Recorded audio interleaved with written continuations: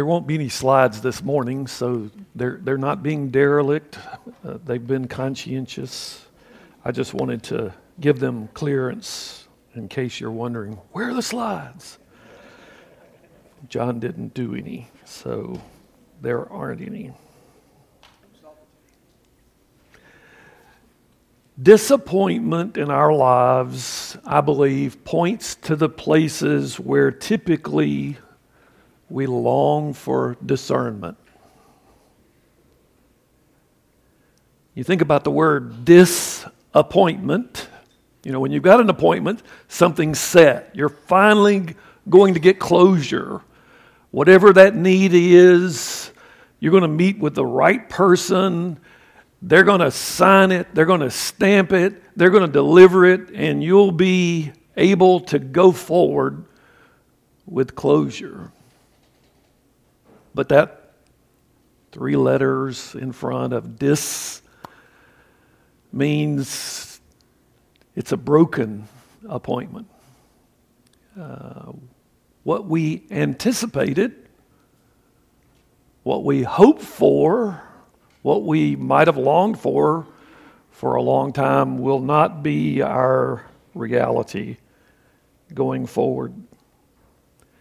It's in those times that we're sort of like the 2 on the road to Emmaus, Cleopas and the unnamed companion on their walk. We had trusted the King James translation, New Living Translation. We had hoped he was the Messiah who had come to rescue Israel. The crucifixion dashed their hopes of Jesus ascending to David's throne in Jerusalem at that time and overthrowing Rome. The empire would live on. We had hoped he was the one who would come, who had come to rescue Israel. That's a prominent story at the close of Luke's gospel, his prequel. I want us to turn our attention for most of our time in my sermon to the close of his sequel, the book of Acts. Last week, and I'm still not totally sure, while we were trying to discern God's work in Megan's life and story and implications of that for our lives here, and anticipating that I would be preaching this Sunday, the story that we're going to look at popped into my mind with a clarity that's unusual for me a week ahead of a sermon. But anyway, you may say indigestion, John. We're going to start in Acts 27, beginning with verse 1. A little backdrop to this chapter that I've never preached from, never heard a sermon from. The events have been referenced and the passage has been read in adult Sunday school classes, but I've never heard it talked about with the area of discernment, and this may be the one and only time that'll happen. Like I said, I'm still not sure. Somebody might say, well, John, if you're not sure, why didn't you pick something you're more sure about? That's a great question for discernment. But it's not where we're going today. Paul has gone to Jerusalem. The men who are bringing gifts from the different Gentile churches to care for the poor in the Judean area who've gone through a terrible time of drought and disappointment, has appeared in the temple, and some from the areas where he's been working in Macedonia and Achaia are there, and they see him in the city a few days earlier with some of his Gentile friends. And now they see him in the temple precincts, and they assume Paul's brought Gentiles into this holy ground.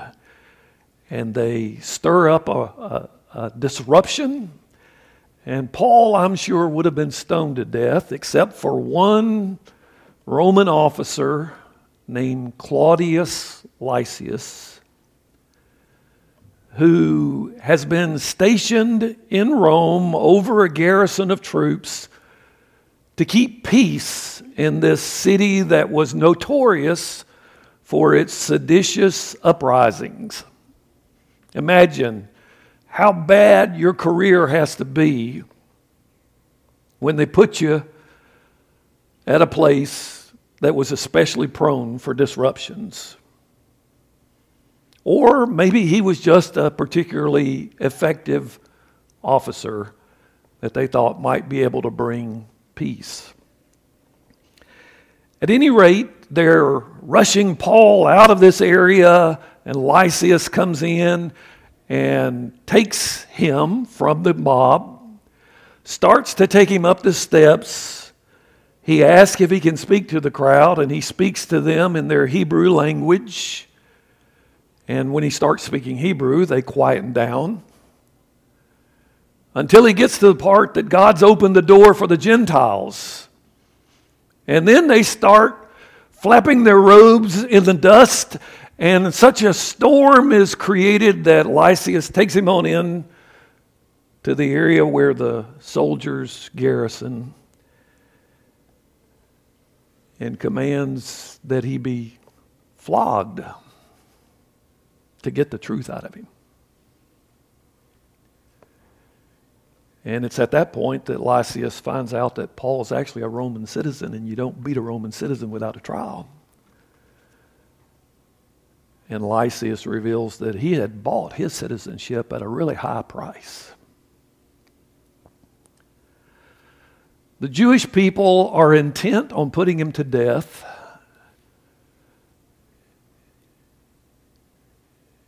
And so there's a group of 40 guys who band themselves together. They're not going to eat or drink until they kill him.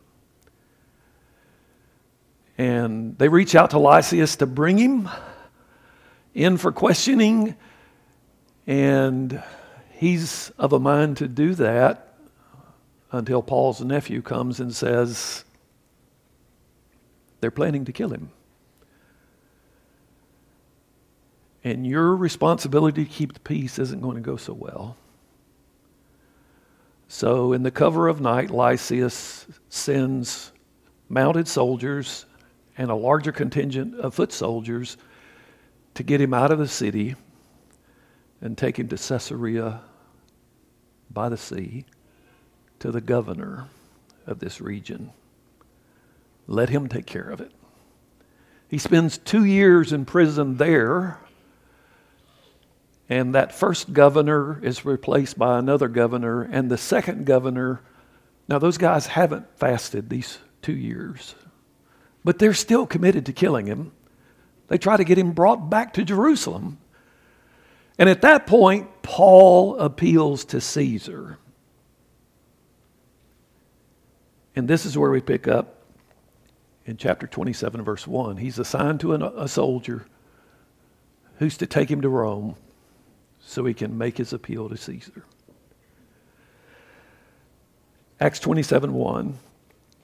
When it was decided that we would sail for Italy, Paul and some other prisoners were handed over to a centurion named Julius, who belonged to the imperial regiment. We boarded a ship from Adramyttium, about to sail for ports along the coast of the province of Asia, and we put out to sea. Aristarchus, a Macedonian from Thessalonica, was with us. The next day we landed at Sidon, and Julius, in kindness to Paul, allowed him to go to his friends so they might provide for his needs. From there we put out to sea again, passed to the lee of Cyprus because the winds were against us. When we had sailed across the open sea off the coast of Cilicia and Pamphylia, we landed at Myra in Lycia. There the centurion found an Alexandrian ship sailing for Italy and put us on board. Notice Luke is along on this part of the journey. He's using these plural pronouns, we, us, and he's mentioned some others by name who are along as well.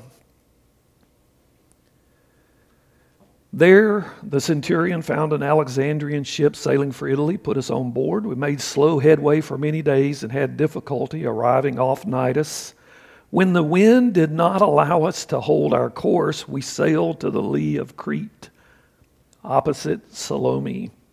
We moved along the coast with difficulty, came to a place called Fair Havens, near the town of Lasea. Much time had been lost, and sailing had already become dangerous, because by now it was after the feast, the Day of Atonement, Yom Kippur. So Paul warned them, men, I can see that our voyage is going to be disastrous and bring great loss to ship and cargo and to our own lives also. But the centurion, instead of listening to the advice of what Paul said, followed the advice of the pilot and the owner of the ship.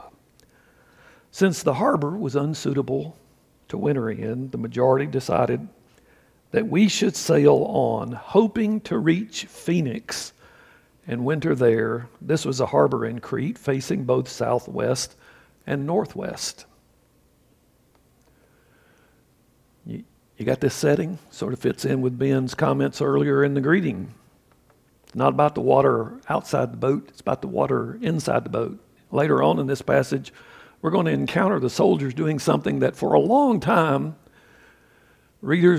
skeptical readers of the book of Acts thought was a sure sign it was just made up fiction. But some more recent archaeological indicators have pointed otherwise. How do you keep the water out of a boat made out of wood that for all the world looks like it's about to break up? That was the challenge, and we'll encounter this. Paul's warned them, we shouldn't go on. This is not going to go well.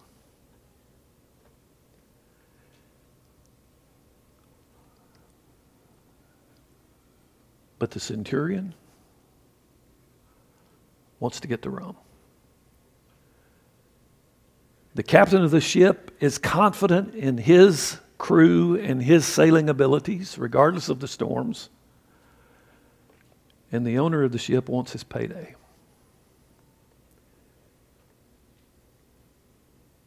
And even though Paul has already been given some freedoms by this centurion, he's allowed to spend time with friends on one of the ports of call. And they've taken care of Paul, so the centurion didn't have to. They listen for what they want to hear. He listens, the centurion, for what he wants to hear. Verse 13, a gentle south wind began to blow. When that happened, they thought they had obtained what they wanted. So they lifted anchor, they sailed along the shore of Crete. Before very long, a wind of hurricane force, called a northeaster, swept down from the island. The ship was caught by the storm, could not head into the wind, so we gave way to it and were driven along. As we passed to the lee, the southern part of the small island called Cauda, we were hardly able to make the lifeboat secure. When the men had hoisted it aboard, they passed ropes under the ship itself to hold it together. That's the piece that I was mentioning earlier. For a long time, this reference in the book of Acts was the only historical document that gave any evidence of ropes You drop them at the front, let the movement of the water push them toward the back, and you tie them around.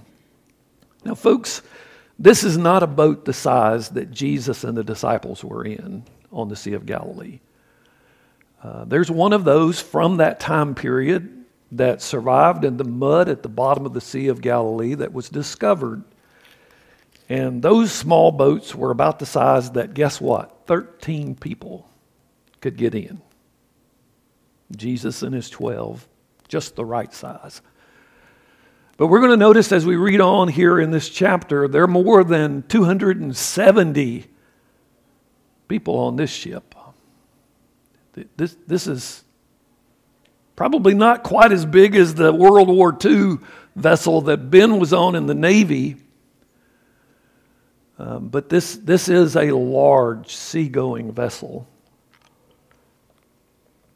But they're cinching it up to try to get it to hold together. That's how serious this storm is.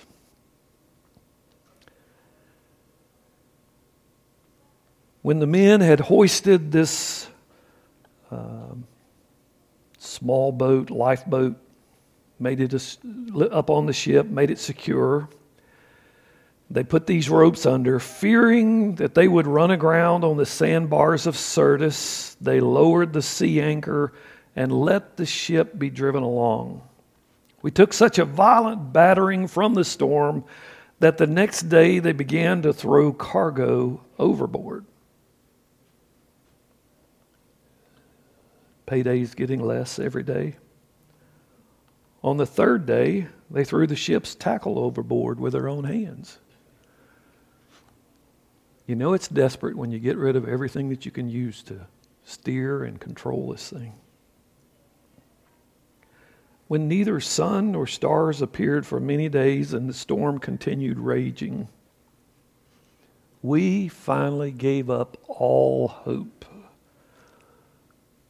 of being saved.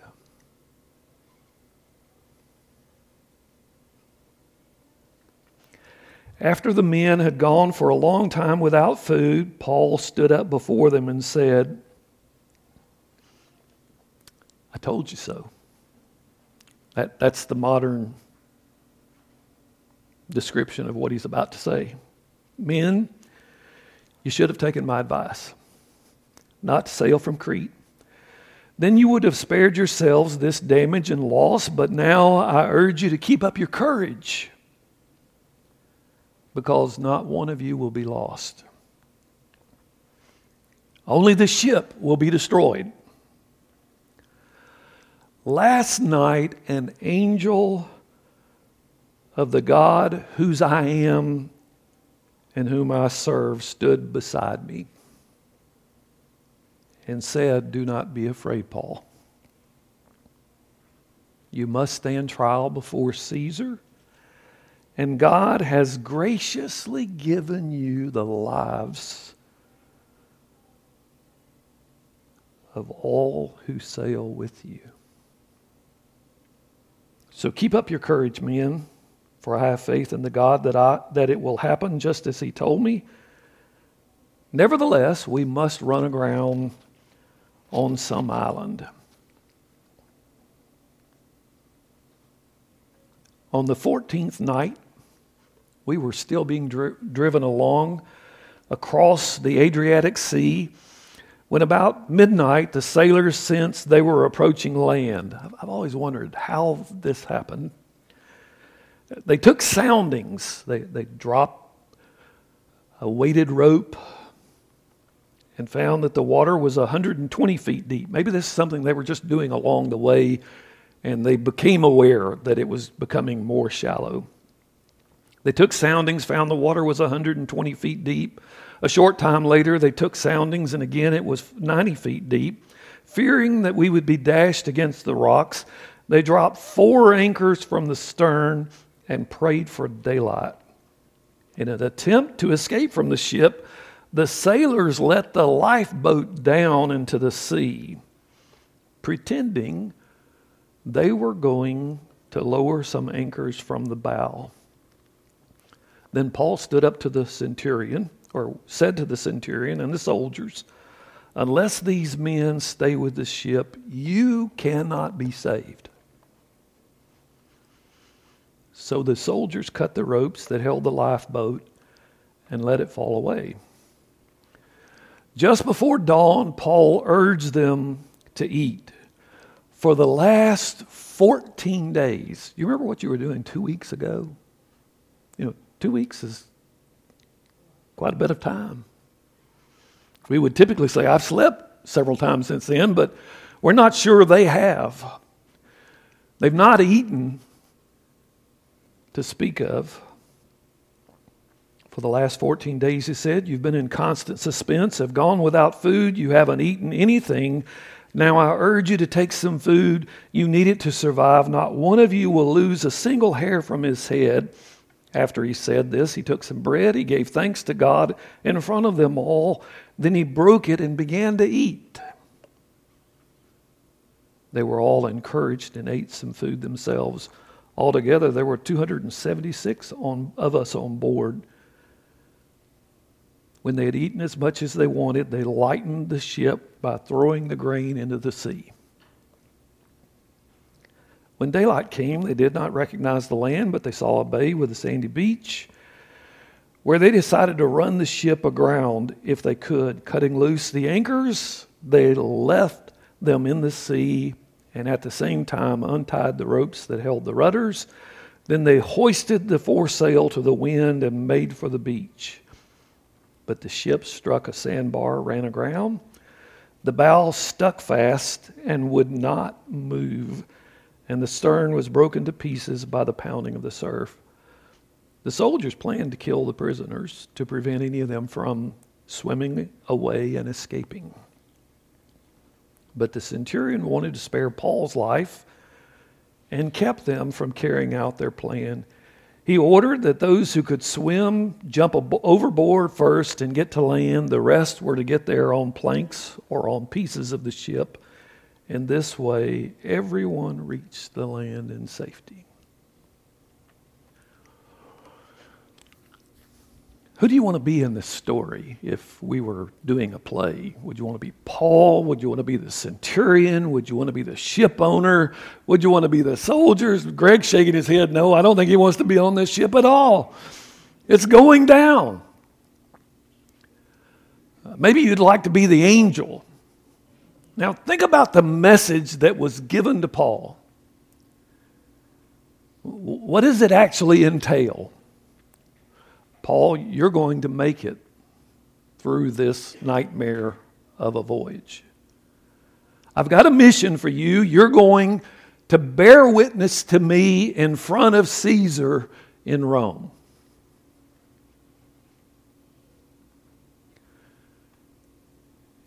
And I want you to know I've given you the 275 other people on this ship.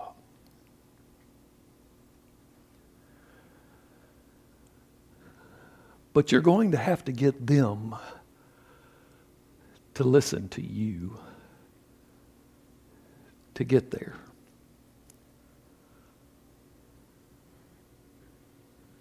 Would you want that assignment? Somebody says, I don't swim well enough. Don't put me on a ship of any size, let alone in a storm.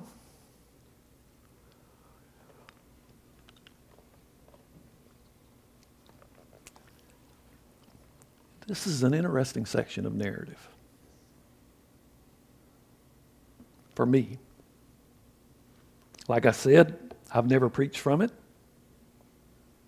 I was full-time ministry, preaching being a primary part of that, 31 years. Why this passage popped in my brain last Sunday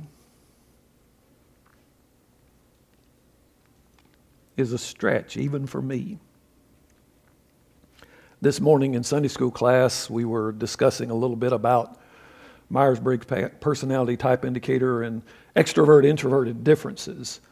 Another one of those letters is intuitive, and that's where That's probably the strongest of my characteristics. And there are times I think it's a real blessing because there are things that I connect that other people miss. There are other times it gets a little bit out there. And that's what I'm thankful that I'm an introvert. Because I don't share all of those possibilities. I don't process to them like an extrovert would. Extrovert's just going to blurt them on out there, and then some of the rest of us are going to have to clean up the mess that maybe is left behind when they eventually get to where they're going.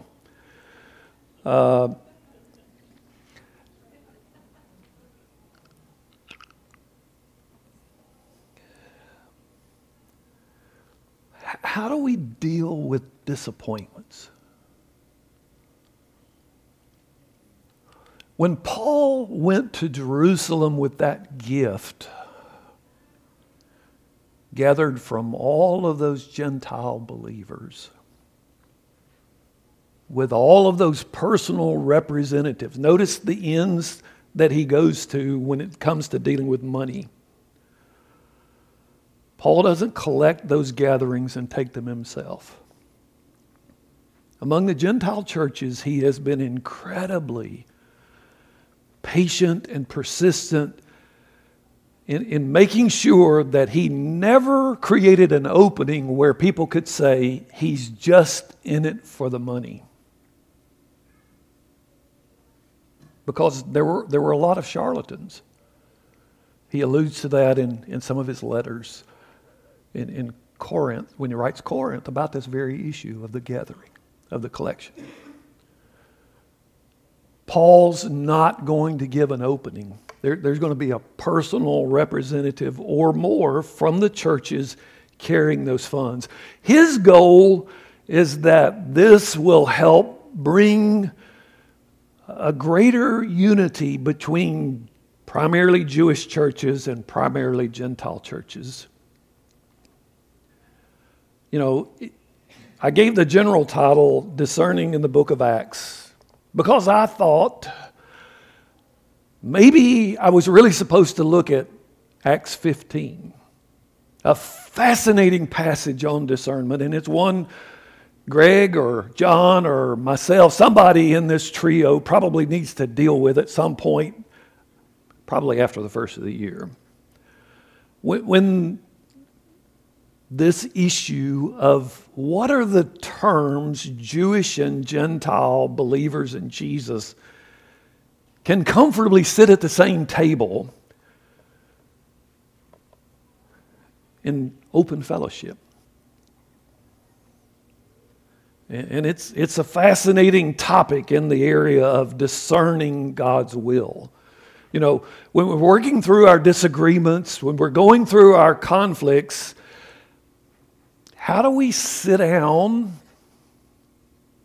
and see each other as people in whom the Spirit of God dwells? When we disagree on such fundamental topics. In Acts 15, the believers who came out of the Pharisaical group think it's easy. Just let them keep the whole law. You know, we've always had this category of proselytizing the Gentiles. Circumcise the males, let them keep the whole law. Everything will be easy then, because they'll be us and not them. And that's not the resolution that Acts 15 settles on.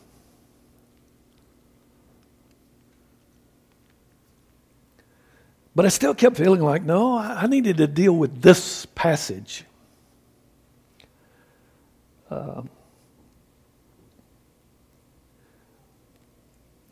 Paul goes to Jerusalem, and even on the way there, he receives a prophetic word that what happens in Jerusalem is not going to go well.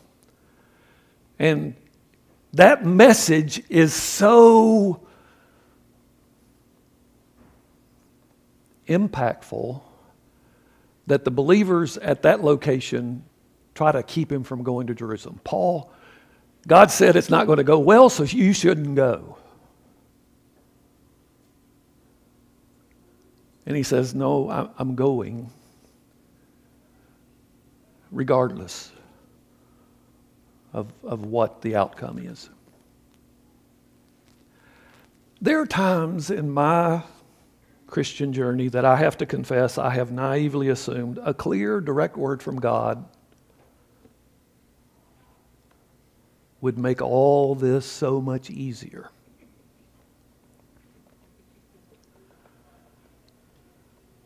And then the more time I spend in the book of Acts and other parts of Scripture, the more I realize, not necessarily, John. Because every time God reveals what's coming next, then His people have to grapple with, okay, what do we do with this new information? And how do we process our disappointment with what He's about to either actively do or allow to come to pass? How do we align ourselves and our anticipations with this new information? Paul has spent years nurturing a strong, healthy, interconnected relationship between Gentile churches and Jewish churches. And going to Jerusalem is going to be the crowning moment of that. And yet, on the way, he gets this word. It's not going to go well.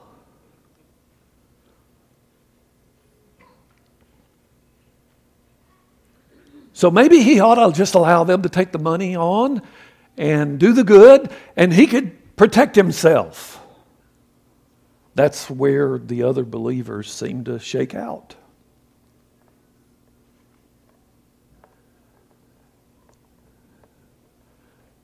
Some clarity about what's coming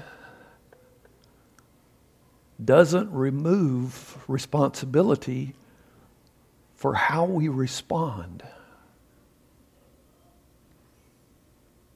I think it actually heightens our area of responsibility.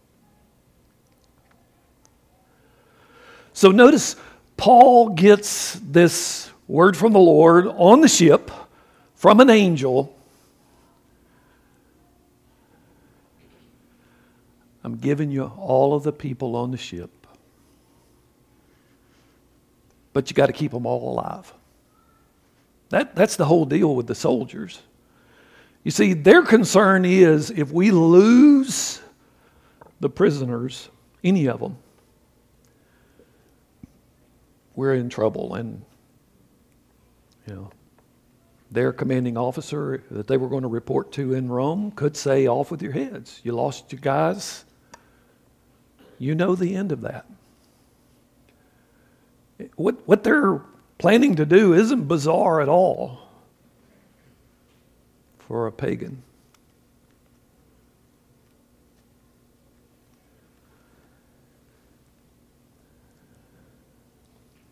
Paul has an unusual relationship with Claudius Lysias.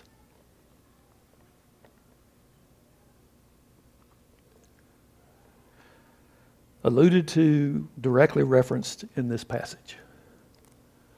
Last week, one of the things that was said in our sharing was Rachel Kustra.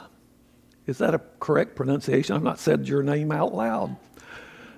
Rachel commented out of her ministry efforts in schools with teenagers is you have to show up enough to earn the right to be heard.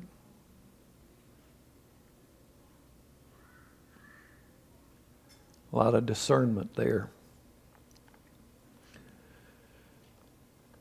It was a part of what we were prayerful for, looking to at Mitchell Nielsen.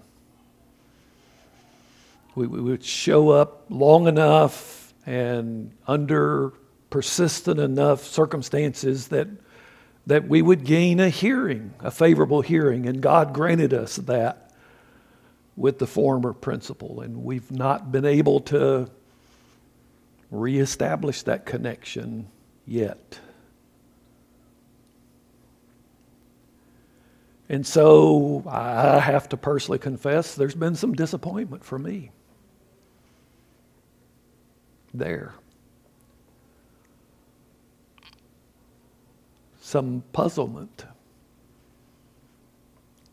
questions.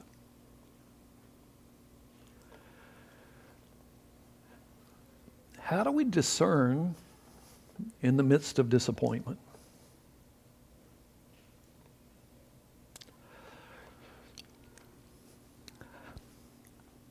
I wish we knew more. What about Paul captured this centurion's interest, concern, curiosity, investment?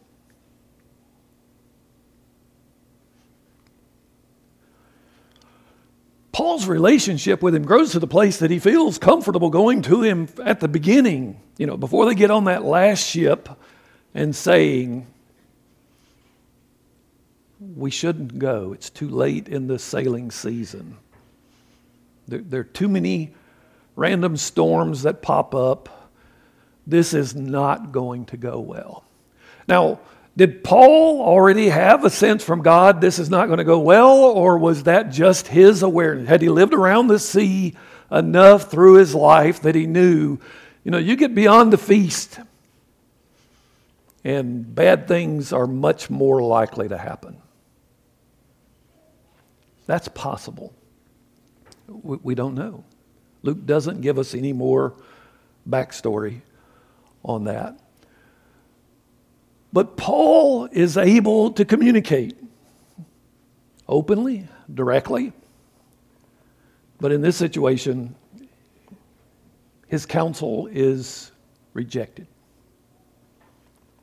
What do you do when you're a part of a team who wants to go somewhere you don't think they ought to try to go to? Well, you say, Paul really wasn't a part of the team. He's a captive. He didn't have a choice, and that's true. He didn't, but he did have the opportunity to speak into the situation, and he did.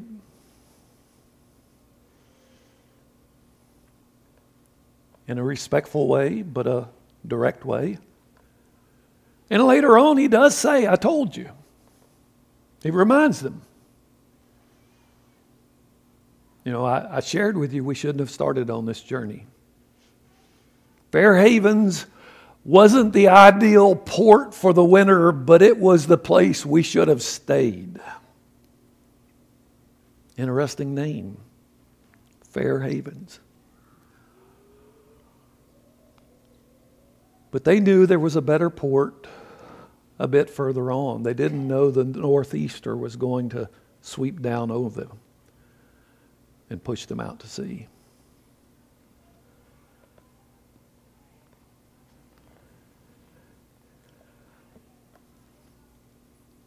Paul shows up enough that when the soldiers are wanting to kill all of the prisoners, and Paul says to Lysias, you're only going to make it if we all get there, if we're all given the chance to get there. That Lysias is able to use his command power and say, no, don't kill them. The ones of you who can swim, go ahead and jump into the sea. The ones who can't, you grab a big chunk and float to the shore.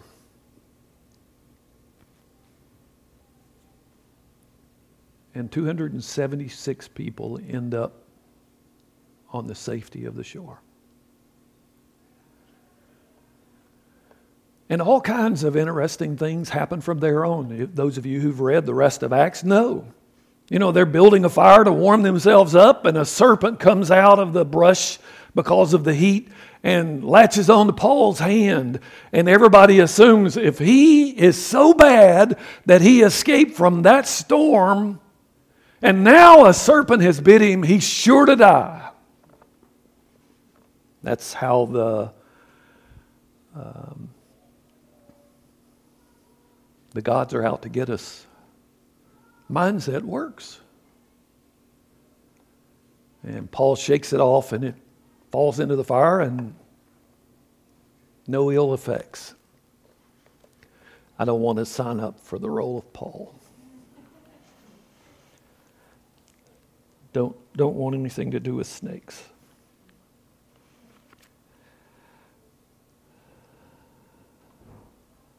The chief official of the island's father is in really bad shape with dysentery.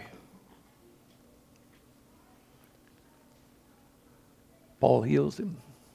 Word gets around, every sick person on the island's brought, and Paul is able to pray for their healing, and it comes.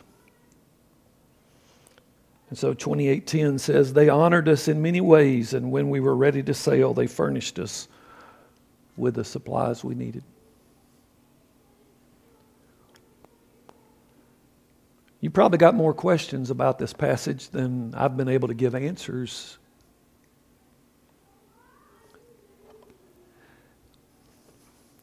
There's something for me that's powerful about the idea that God's blessing is intended for all of the people on the ship.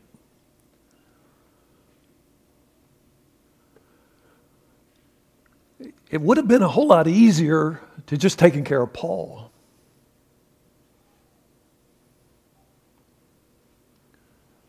But see, God's doing something bigger than just you or me or your family or my family. Deborah's in Atlanta with a friend, helping another friend. Everything's good, just in case you wondered why the pew is empty. I could have answered to everybody going out the door who might have asked, but just in case some of you wouldn't have asked, I wanted you to know. One of our great struggles in the U.S. and our culture is we're schooled and trained and shaped into selfishness.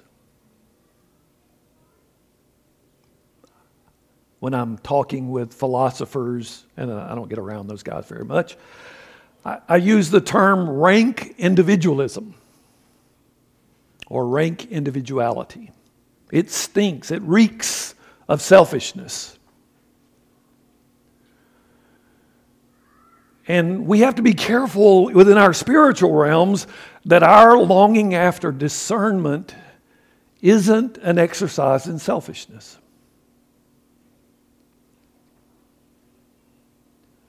Where instead of saying we had hoped or we had trusted, we would say, I just knew this was going to be my next job, or she was going to be my wife, or he was going to be the partner in the business that I always wanted to see flourish, or whatever those other disappointments are.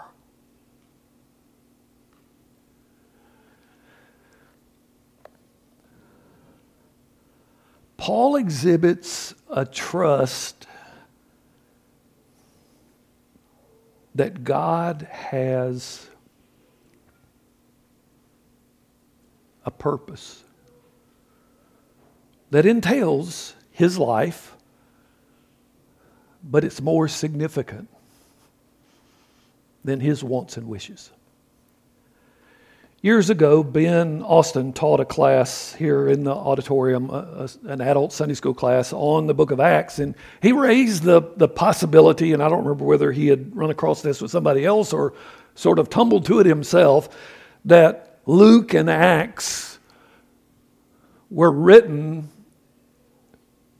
while Paul was in prison, maybe Caesarea by the sea, maybe in Rome, as a defense brief for the trial that was anticipated in front of Caesar. Fascinating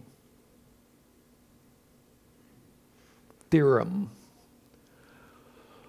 No places we could go to prove or disprove it. But it's an interesting option.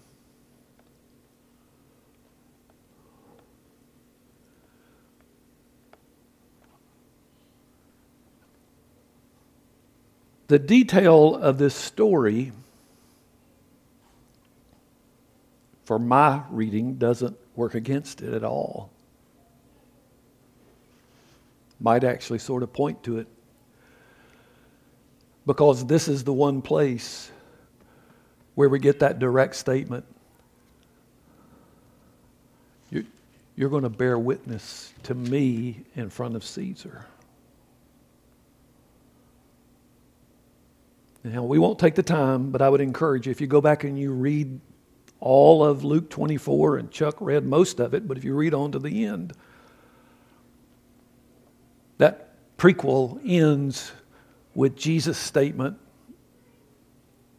that his testimony, his significance is going to go to the whole world. And now the sequel ends with it going to Rome, the capital, the center of the Mediterranean world at that time.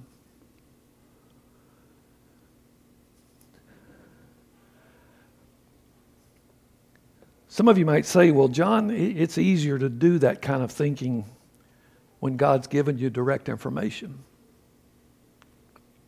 about the purpose of your life. Maybe. Maybe we have to push against that individuality, that selfishness that we tend toward. And we've got to prayerfully, carefully look back over what's he been saying to us along the way of our lives. Through scriptures. The guys asked me if I had any slides, and I said no. Aiden asked me, making sure, since Kyle's not here, they were prepared. And I appreciate that, Aiden. I did think about one. It was a meme. You know, there's a guy and a gal, the cat stuff that back and forth. There's one where the guy and the gal, I think they're in a car. He says, I just wish I could hear God's voice. And her response is, it's there in Scripture. And he says, no, out loud. And she said, you can read it out loud. You know, if you've got to hear it out loud, if that's the qualifier for hearing it from God, have you read it to yourself lately? Now, in our lives, there are times where we wrestle with decisions that are coming up deeply, and we should. And we come to a sense of clarity that, okay, this is what God wants us to do in this next phase of our lives, and we're going to pour ourselves into it. And then we, or as an intuitive guy, I spin out lots of other scenarios of, okay, that means this is going to happen, and this is going to happen, this is going to happen. For example, this is ancient history for many of you, 1985, we moved to Maryland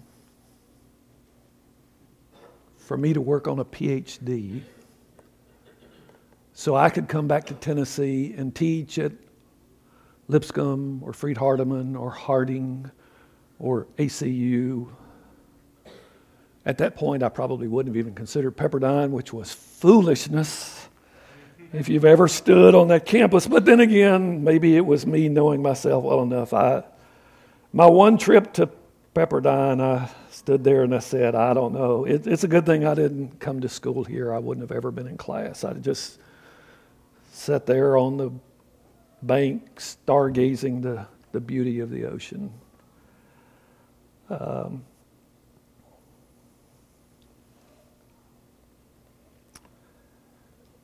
Moved there, started working with the church. We didn't have any children yet. Kenneth was on the way.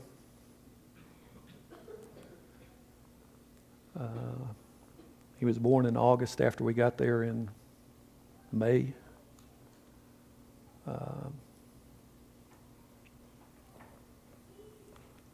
I started taking classes in Gettysburg, Pennsylvania, because I needed additional hours on a master's level. Kept preaching, pastoral ministry, going to courses, taking classes. Almost 7 years later,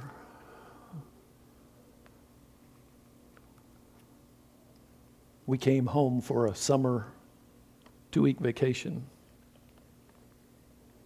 Mark, my brother, seated at the back, and I usually would get together and play a round of golf. The golf was always pitiful, but the conversations were quite interesting. And I don't know, we might have gotten through the first hole. Mark said, "Stones River's looking for a preacher. You ought to send in a resume."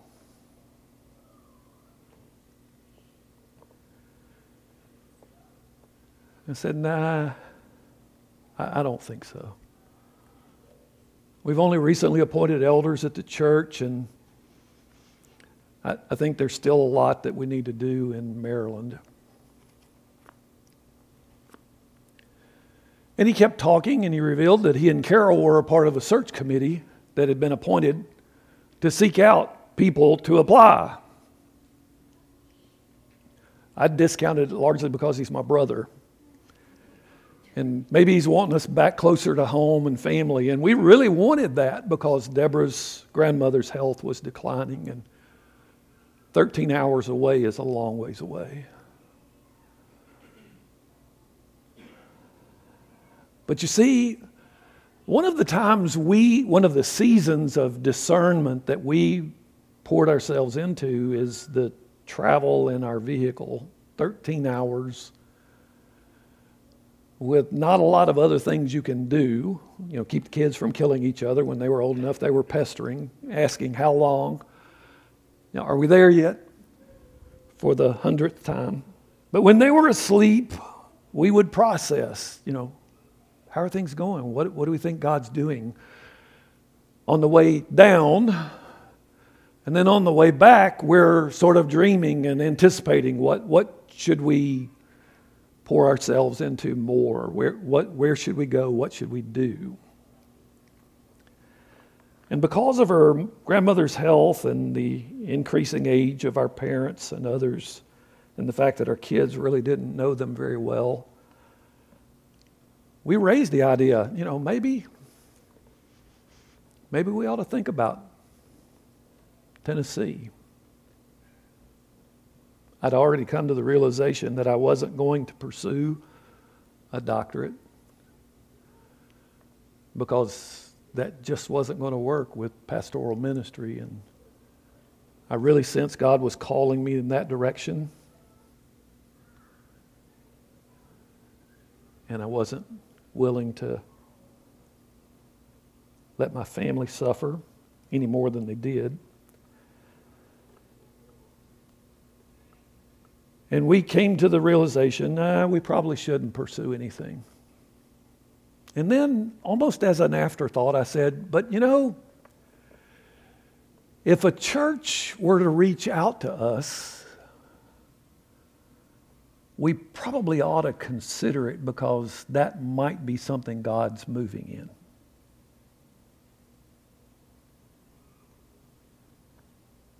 So at Henry Horton Golf Course, I have this new dilemma when I remember that conversation. I'm saying no to my brother really quick. Am I saying no to God?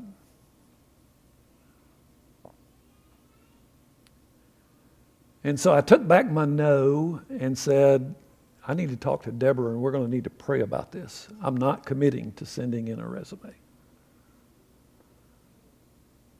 And when I told Deborah, her first words were no. And I reminded her of our earlier conversation, and she said, well, we can pray about it.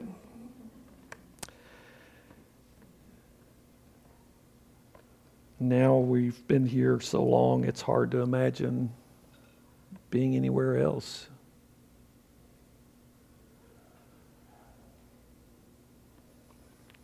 It wasn't a lightning bolt of clarity. It was a moment of remembering we want to be open to God. When you're seeking to discern something in your life, involve the other people that it will impact, is my suggestion. But especially focus your talking and discussions and prayer around what's God already revealed.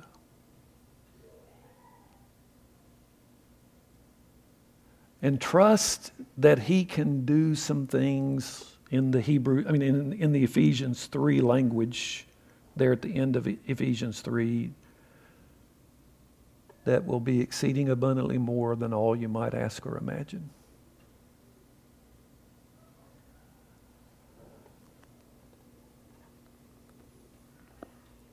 If Megan had been really quick to pick up Spanish, would the work that's ongoing now have lived on?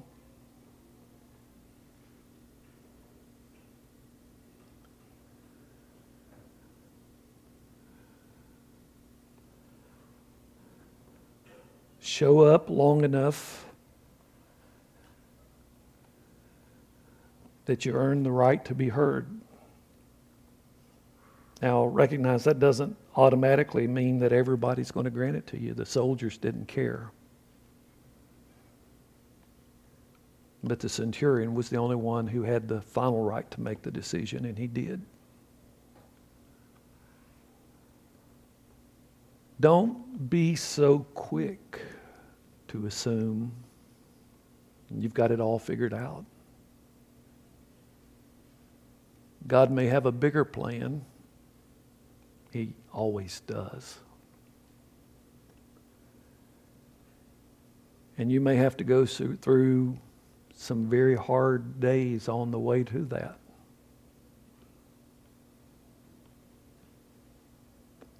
"14 days in a storm that Luke says we'd given up all hope of being saved. It's not an easy way forward.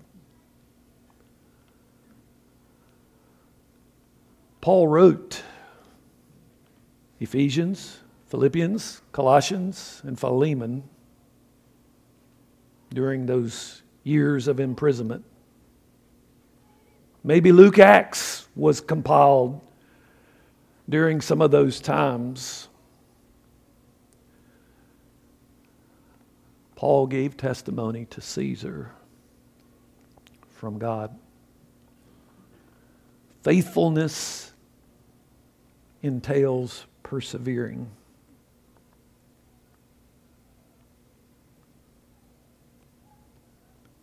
Will you pray with me in closing? Father, we thank you that you are the God who can carry us through the storm. Sometimes it's by making the sea calm, and sometimes it's by giving us a chunk of the broken up vessel to float to shore. We thank you that you are a God who speaks, but most of all that you are a God who cares. Help us to trust in your care,